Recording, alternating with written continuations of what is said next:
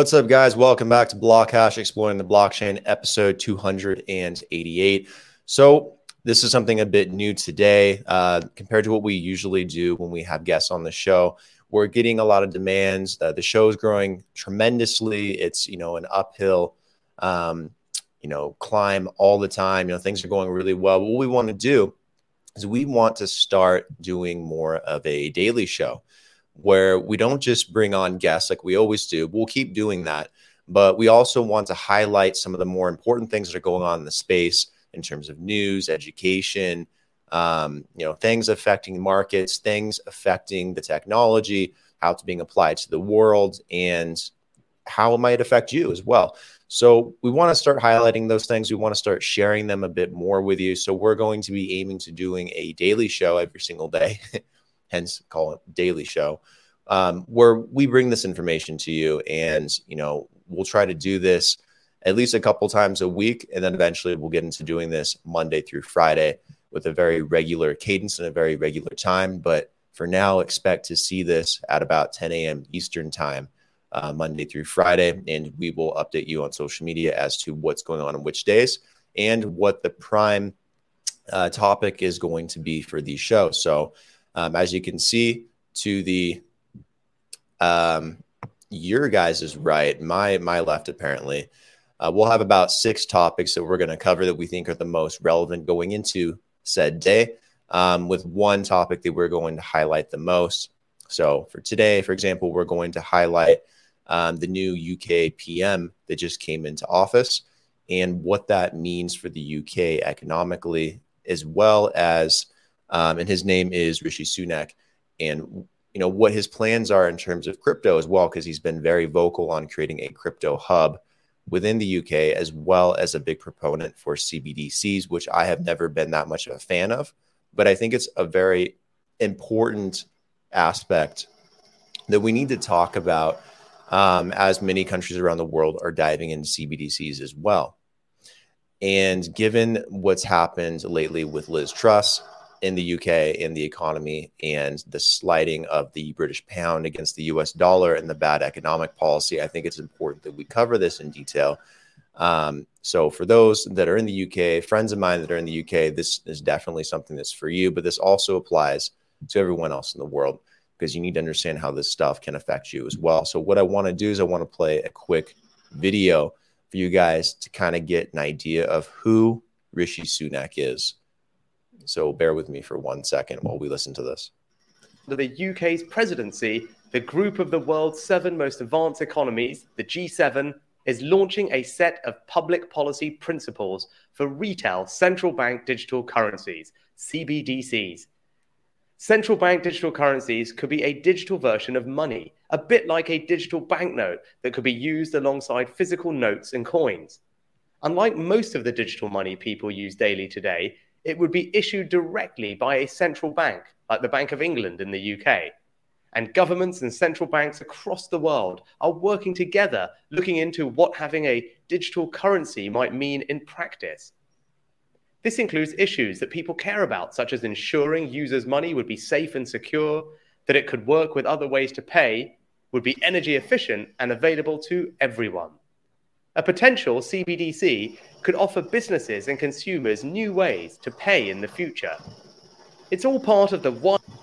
Okay, so I think that's probably enough just to kind of give you guys a bit more of a background on Rishi before we kind of talk on his stance with crypto and CBDCs, which is, very, very important. This is a guy that's very much in the corporate and financial circle in the world. He's very friendly with the G7. He's part of the World Economic Forum. This is a guy that is part of a very large and massive hedge fund that is highly invested. I think is the primary investor in the Moderna vaccine. This guy, in terms of fiscal policy, is very, very smart, but at the same time is very elitist in a lot of ways. He is, I think, the 3rd PM in like 2 months in the UK, which is, kind of crazy. I know this isn't, a political show or an economic show entirely, but I think that there's an issue with the UK having that many prime ministers in a short period of time. Something's not working. They need to figure that out. But Rishi comes from a world of finance, comes from the corporate world. I don't know if that's going to bode well or not for the UK. But one of the biggest concerns that I have, in my opinion, is his stance on CBDCs and how close of a relationship he has to the Bank of England, and how close of a financial relationship he has, regardless, throughout the UK. Rishi's stance has been to promote a crypto hub throughout the UK, to create a community to attract more crypto and blockchain-based businesses and startups to the UK, which, I'm on board with, I think is great. But he's been a really huge proponent for CBDCs, and given his background, I'm pretty sure there's someone in his pocket and someone pulling the strings behind his back to want those kinds of things to happen. But, regardless of whether or not he's able to successfully push a CBDC on the UK economy at some point and through the Bank of England, it doesn't matter too much to me. What matters mostly is the tokenomics model behind that. And most people don't understand this, but CBDCs aren't necessarily a bad thing. But, given how economics is ran in the world today, with all the debt ceiling being constantly raised, all the debt constantly being accumulated, with the uncontrolled amount of spending at the government level, with interest rates, no one ever being able to get a hold of, interest rates over commodities, food, and things like that, the travel industry, consumer spending. It's very concerning them applying the same economic ideas when they aren't tech people and they aren't a part of this space, and they don't understand how this technology works, to try and create a tokenomics model for a currency, which they have not been able to do successfully with a traditional sovereign currency, if that makes sense. So essentially, if they take the same approach that they take, let's say Liz Truss, for example, they took her same policy and applied it to a CBDC, the way that it affected the British pound. What Liz Truss did, and at first wasn't, that bad, but we'll get into what, spiraled out of control for her and for the UK economy, is she wanted to lower taxes across the board in the UK, which, at first glance makes a lot of sense. It allows people to have more money in their pocket, so they're able to go out into the economy and spend money with local businesses and circulate the British pound. What she didn't do is she didn't cut back on government spending.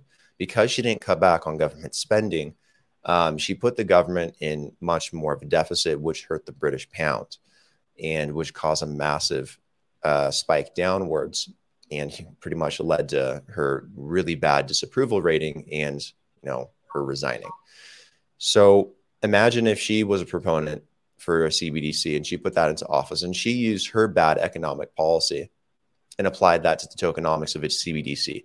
The thing with the CBDC is, if it's built on a traditional blockchain like Ethereum, for example, or something that we're very familiar with, there's an immutability aspect in which the tokenomics will not be able to be changed ever again, or it'll be very, very difficult to change those tokenomics.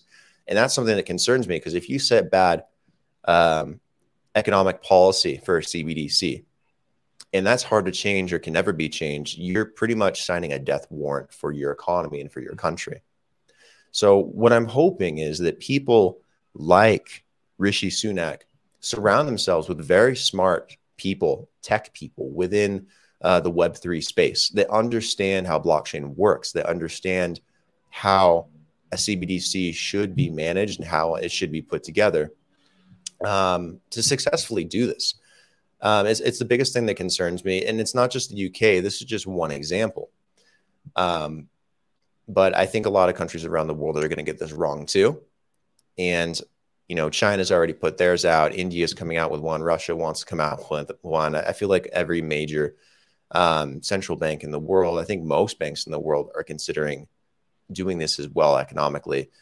And it's not necessarily the privacy or the traceability or the auto garnishing for your bank account or your paycheck or auto tax collecting that concerns me against tokenomics, because that is something that can crush and destroy an economy, and that might be very, very difficult to change.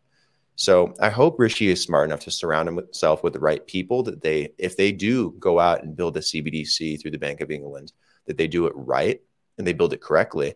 He seems like a very smart guy, but problem is, again, he's very, very close to the financial elites and corporate elites of the world. They might be in his pocket, and they might want something built that better represents them or benefits them than the people in the UK.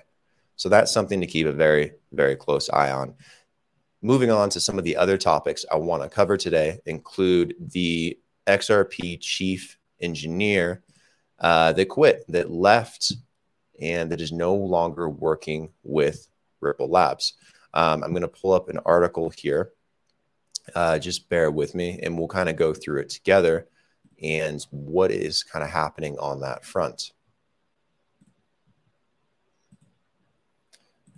So, as the headline states, Ripple's chief engineer quit. It was kind of a shocking departure and upend that could affect XRP's recovery, could affect the Ripple price.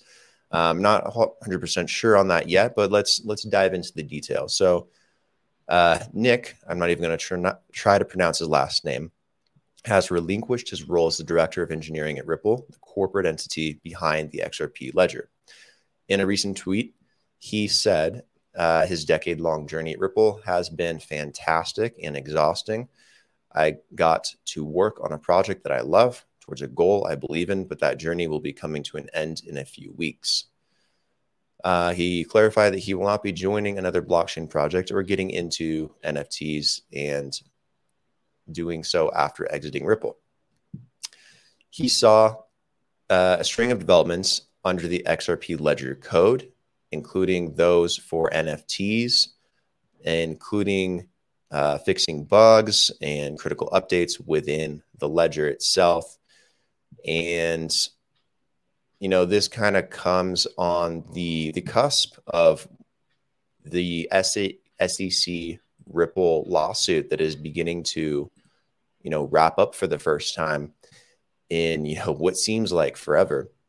And recently Ripple, had some big case wins, notably one being the Hinman documents, where they were talking about cryptocurrencies related to Ripple, like Ethereum, for example, and how the SEC would view them as securities or not securities, and how that compares to XRP being a remittance tool.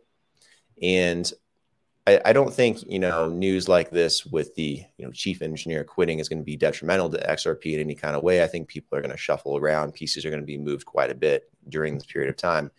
But I think, again, what's more interesting is the SEC case. And that's something that we'll cover a bit more tomorrow in the next episode, because there's a lot of a tug of war going on between the CFTC and SEC in terms of trying to clarify a lot of these tokens in the crypto industry and how they're going to be regulated, how they're going to be taxed, how, who's going to have jurisdiction over them or some of them. So there's a lot of battles going on at the government agency level as well. And as this case plays out with the SEC, it's going to be very important for the rest of the space, as it's going to help set precedent, as it's going to set a standard, one maybe the SEC doesn't want to have set.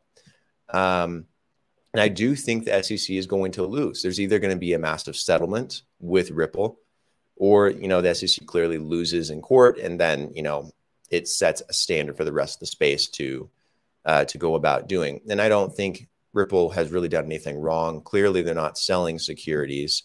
Obviously, I don't work with them. I'm not affiliated with them. But I mean, come on, they're a remittance tool. Everyone knows that. That's what XRP is built for. It's to allow people to send money cross-border, internationally, for very cheap, very quickly, and is used as an intermediary tool. It's not a security. Moving on to the CFTC, which is kind of the other side of things. The CFTC has been, I think, just a little over 20% of all their cases that they've looked into in the past year have been crypto, which kind of tells you, again, what direction they're probably hoping to go in terms of, taking action on this industry. So we're going to go through this article as well, just to kind of give a bit of background on the CFTC. The United States Commodity Futures Trading Commission strives to become the main regulator for the currency market, as the CFTC states, instead of the Securities and Exchange Commission. It has significantly increased its enforcement in the industry. Specifically, the CFTC's Division of Enforcement has filed 18 actions involving conduct related to cryptocurrencies out of a total of 82 enforcement actions brought in the fiscal year 2022, according to the CFTC press release published on October 20th. They have been getting more aggressive with policy for crypto markets. In other words, like I mentioned before, over 20% of the CFTC's actions during this fiscal year were related to digital assets, and the agency continues to devote significant resources to litigating complex cases and achieved several litigation successes. So what this means is, the CFTC, what do? The CFTC controls and regulates commodities within the U.S. market. They help set standards for that. They help make sure that best practices are being performed at all times. And that's pretty much their job. They're in a different realm than the SEC, which is focused on securities, which is a different type of financial product, a different thing that you can buy, sell, trade, and own. So the CFTC, again, they're making this big push because they want to make their case at the government level for being able to control and regulate crypto. They want it to be within their jurisdiction. And in some ways, I think they will, win in that respect. We have to be completely honest with cryptocurrency. It really does vary. There are a lot of cryptocurrencies out there that do represent companies, that do represent commodities like wheat and barley and alcohol. I've had people on the podcast that have created NFTs and tokens that represent wine, that represent whiskey. There's tokens out there that represent stocks. We've had people on the podcast that are doing that as well. And those things will probably fall under the limelight of the SEC at some point in terms of how they're going to be regulated. Whereas other things, like Ethereum, for example, could very well be considered a commodity. Same thing with Bitcoin, as well as some of these things maybe being considered actual currencies at some point. So this is what's going to have to happen. And there's going to have to be a division where they label certain things in the cryptocurrency space within a certain subcategory. So Bitcoin, Ethereum, Solana, Cardano, maybe these things are considered commodities. And then you'll have tokens that are very popular, NFTs that might be considered securities depending on what they represent. You might have others like Stellar Lumens, like Ripple, that are more focused on micropayments and payment streams and remittance and anything that has to do with sending money. That will probably be in its own category and may or may not be regulated between the CFTC and SEC. So these are things that will have to be determined also for tax purposes, also for future laws and regulations. So there's a lot coming out with that. Again, we'll talk about that more tomorrow. Twitter potentially will have its own crypto wallet. So that could be very exciting.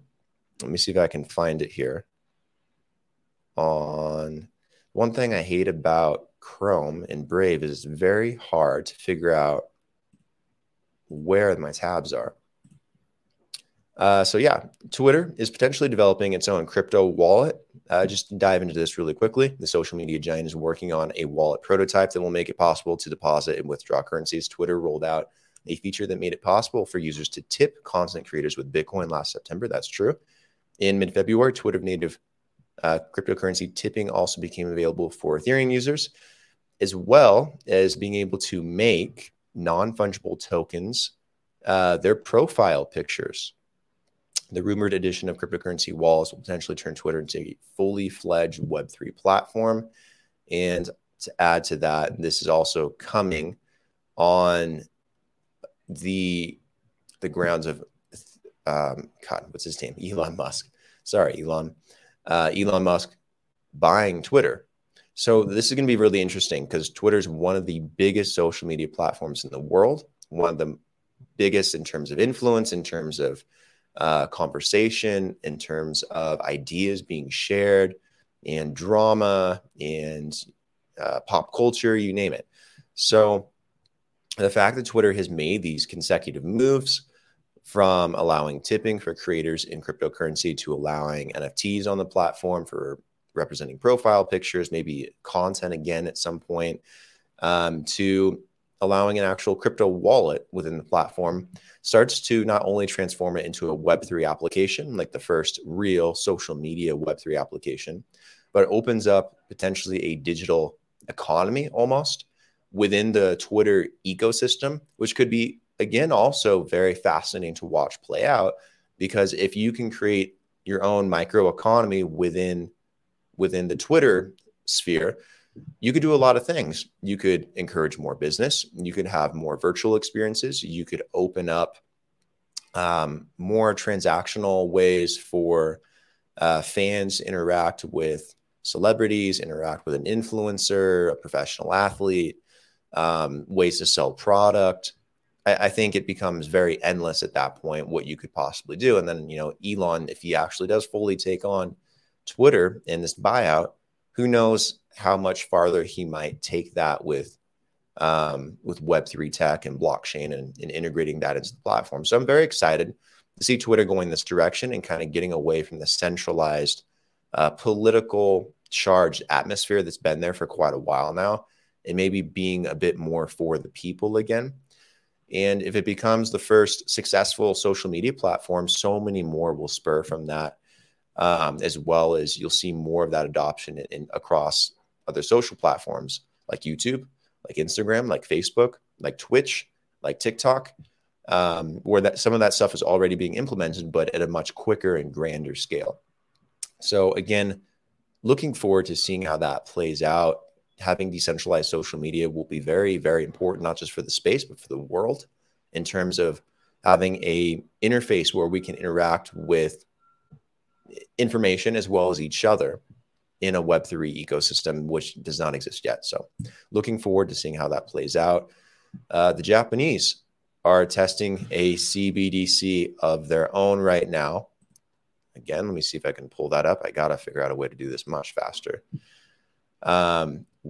Not just testing a CBDC, but testing it out for credit with plastic cards. The Japan Credit Bureau, a Japanese analog to international payment systems like Visa or MasterCard, announced the start of its central bank digital currency, CBDC. So what does all this mean? What are they doing?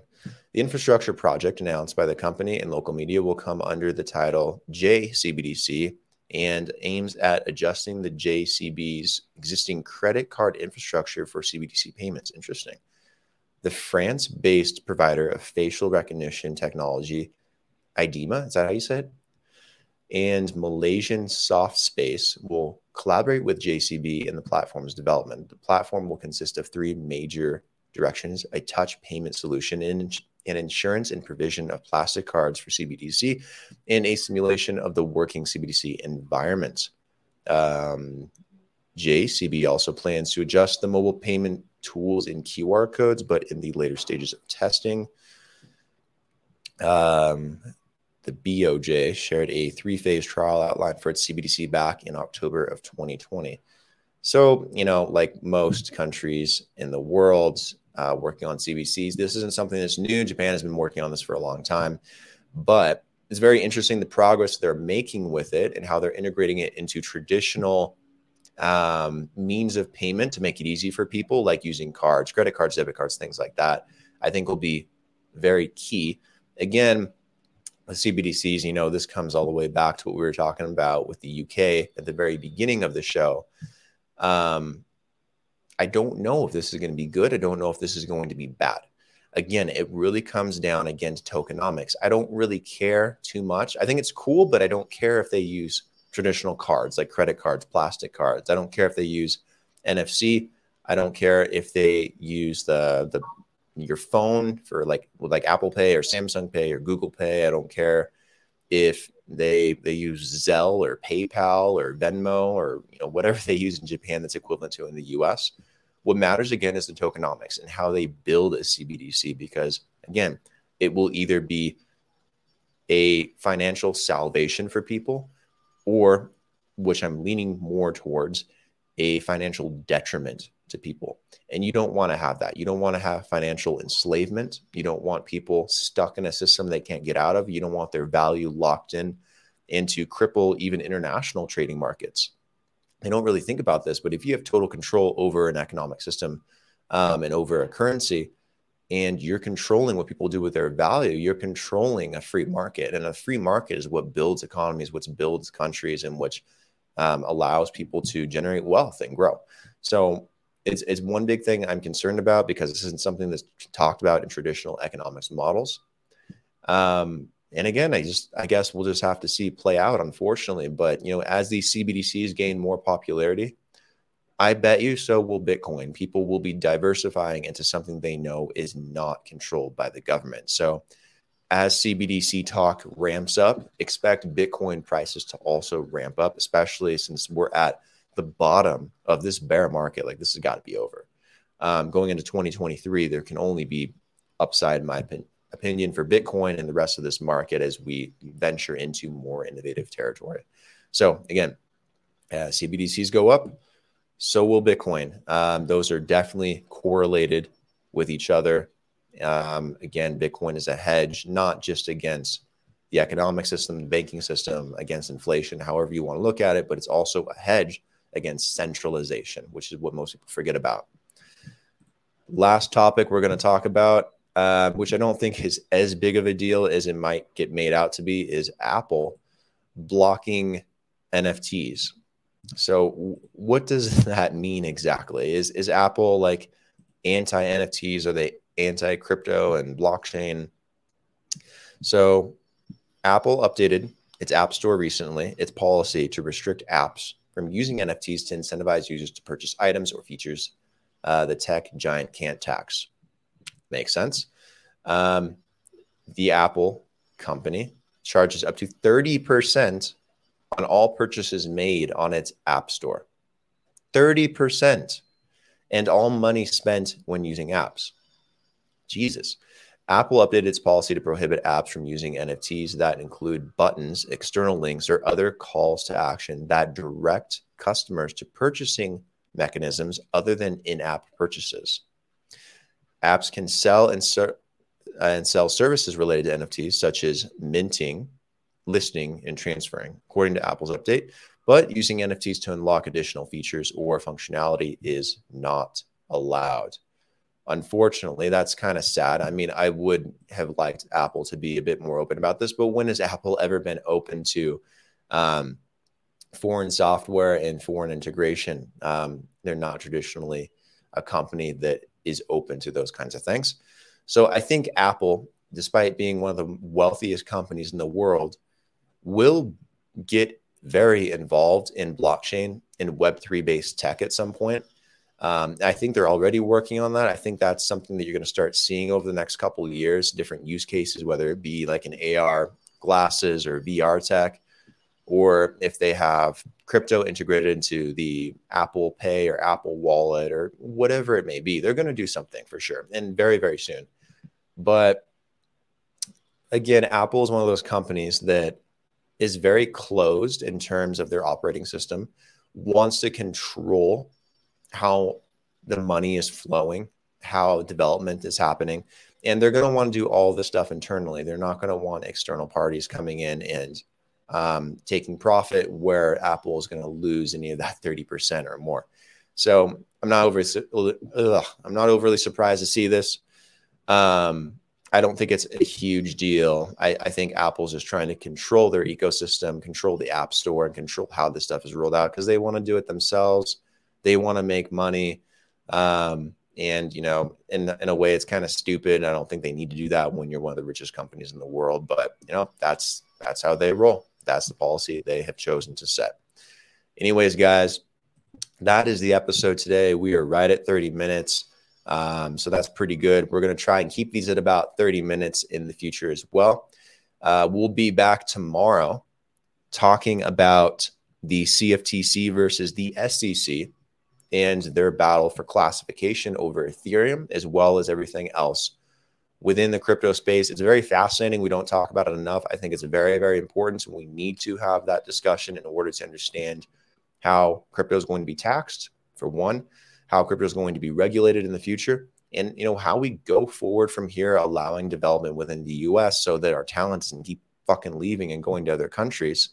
And threatening innovation not happening in America anymore. So all these things are important. Government agencies need to get themselves in line and figure out what they want to do. So we're going to dive into that. We're going to take a look and we're going to see how that affects things going forward. And then on Friday, just to kind of get ahead of things, we're going to talk about the FBI bribery scandal with the Chinese and what that level of corruption means for crypto as well, and how that affects things. We have a whole slate of things I want to talk about like today, but those will be the two main highlight topics for the next 2 days. So stay tuned for that. We'll have more guests on coming next week. We'll announce those soon as well. Enjoy your Wednesday, guys. See you soon. Bye.